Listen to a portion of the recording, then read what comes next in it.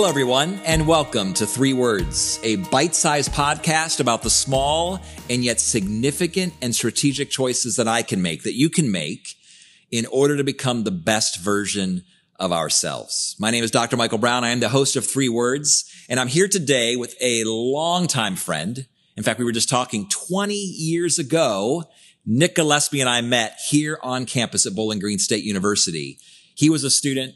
I was on staff, and I tell you what, we have forged quite a friendship since then. I even had the privilege of officiating your wedding back in the day. Yes. And Nick, we've known each other a long, long time. And so I was really excited to have you as a guest for the first time here on Three Words, particularly after learning that you've been studying in seminary and you've been reading some interesting things, and you have been really, I think, modeling and embodying what we talk about here at D&B Coaching and Three Words Podcast. You're becoming every year before my eyes a better version of yourself. And today we're going to lean in and actually focus in on a topic that has become near and dear to your heart. And so the three words, if I may give you the opportunity to share them, are listen to yourself. Listening to yourself. You know, we've been talking about a variety of topics on Three Words Podcast, and we do on occasion talk about the power of listening and the art of listening and how it's really, really challenging to be a good listener, particularly in this day and age with COVID and all that's happening around our world and all of this stuff on social media with racial inequality and social injustice. I think, Nick, if we were all better listeners, we'd probably all fare a lot better. The problem is we have lots to say and we're not very good at actually listening to others. But that's not the conversation for today. You're actually taking it a completely different direction, not listening to others, but actually listening to yourself. I'm intrigued. Tell me more. Yeah. Well, I had kind of approached you like with this topic, and I had become interested in it because as we talk about just personal growth and development, I was going through my own personal growth and development, had read some books on how to become a better listener. And my goal was to become a better listener of others, but I stumbled upon like just content, some books, podcasts, just about the importance of listening to oneself. And so I began to track undesirable behaviors that I had. And I began to say, man, I act this way, or I do these things, or I say these things, and I don't like that I do that. And I began to ask, why? Well, I have emotions that kind of are attached, that kind of drive some of those behaviors. And I began to ask why those emotions. And I began to kind of get behind the dialogue that I was having with myself that was driving those emotions and driving those undesirable behaviors. And so for me, it was really a desire to change. And I became more self-aware that I saw, oh man, listening to myself, there's so much going on inside of me that I'm quite unaware of. So you were actually seeing symptoms and you were actually going deeper to find the cure, because it seems like, it's true. We all have behaviors and choices that we make that we're like, why did I do that?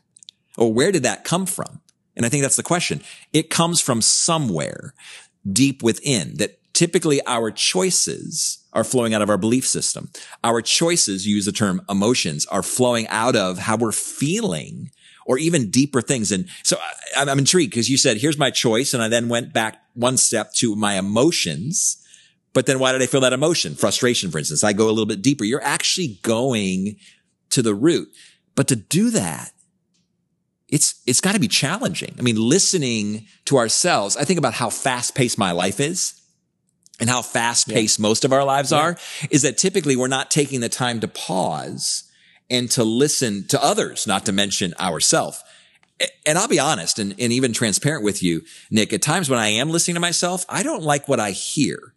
Yeah. So I tend to avoid the discipline of pausing to meditate and to reflect deeply upon my life, because it's like, I don't like what I see there. Mm-hmm. Do you ever experience that? Oh yeah, totally. I think listening in general takes courage, right? And then also listening to ourselves takes courage. When something situationally happens in our life, we sort of have these defaults. All of a sudden, someone's upset with me. I'm on my phone. I get an email that, makes me feel, frustration. I immediately try to find some way of kind of escaping that I don't have to deal with what's going on inside. Mm-hmm. And so it's needed to have the courage in order to begin to kind of, again, trace back like what's actually like going on inside of us. But then particularly like getting to some of those voices. One thing that I learned was, man, it's not just the same voice. Like there's the parent Nick and there's the defendant Nick. There's the junior high Nick that comes out even now that I'm like 38 years old. And those voices still are speaking certain things, whether they're true or not true about myself. And those things are then making me feel certain ways and then driving certain behaviors that I have. Yeah, I can relate. The junior high Michael Brown. There's still things that come. And seriously, I mean, there are things, there are insecurities. There are voices I hear. There are beliefs that I have that need to be examined. They need to be decoded. They need to be studied. Because what I'm hearing you say is that not only do they need to be identified, they need to be investigated. Absolutely. And they need to actually look at it, walk around it, study it, and think to yourself, where is this coming from? And I'm guessing, and I want to hear more about this, there's power there because now there's actually power to change. Mm-hmm. And not just symptomatically by putting a Band-Aid on it, but actually at a deeper place by actually creating a more holistic, healthy human being. Mm-hmm. Yeah, a lot of our world we attempt to try to control. I try to find ways in order to gain power outside of myself in my relationships in home and at work and in the community. And so naturally, I want to try to gravitate towards power outside of myself, but really it's within. And I'm afraid of losing control as I listen to myself. I'm afraid of losing because listening is letting go of power. And so the fear is I must protect myself. I must guard myself. But when we begin to like actually like listen to ourselves, we regain inner control. The parental Nick isn't always wrong, but should the parental voice of myself be the thing that's dictating the choices that I'm making right now? The parental side of me that says I should or ought to do this. Maybe I should or not ought to do it in this moment. The junior high Nick, the insecure Nick, that makes me want to begin to make different decisions in order to just try to gain more significance in life. Yeah. Should I, if I become aware of that voice, then I'm able to examine it, as you're saying, walking around and saying, well, no, in this situation, I'm not going to let that voice determine my choices. Yeah. And particularly as you talk about the need for control, I think we all are feeling that, particularly during a time when there's so many things out of control. Mm-hmm. There's so many things that we can't control, and that makes us very, very uneasy. So I love how you're taking us to a place again where you're like, I can't control everything, but here's something I can control. I can control who I'm becoming. I can control my own choices. Mm-hmm. I can actually pause, look deep within myself, listen to myself, and actually begin to change and make different choices. And I just love that because it focuses on transformation. It focuses on forward motion. It focuses on progress. And so talk to me more. Obviously, are there concerns that you have about listening to yourself? Yeah. I mean, I think that, there's also the age old adage of, paralysis by analysis. We can overthink things. And so that's kind of a temptation, like a pothole that we can kind of like step into. Yeah. I get so wrapped up in my own thoughts, but typically those thoughts are more me trying to control what someone else thinks about me. So I'm trying to control the way you think about me, and I'm kind of wrapped up in that. And I've got to kind of not get stuck there, but I've got to spend more time thinking about what is going on inside of me. Yeah.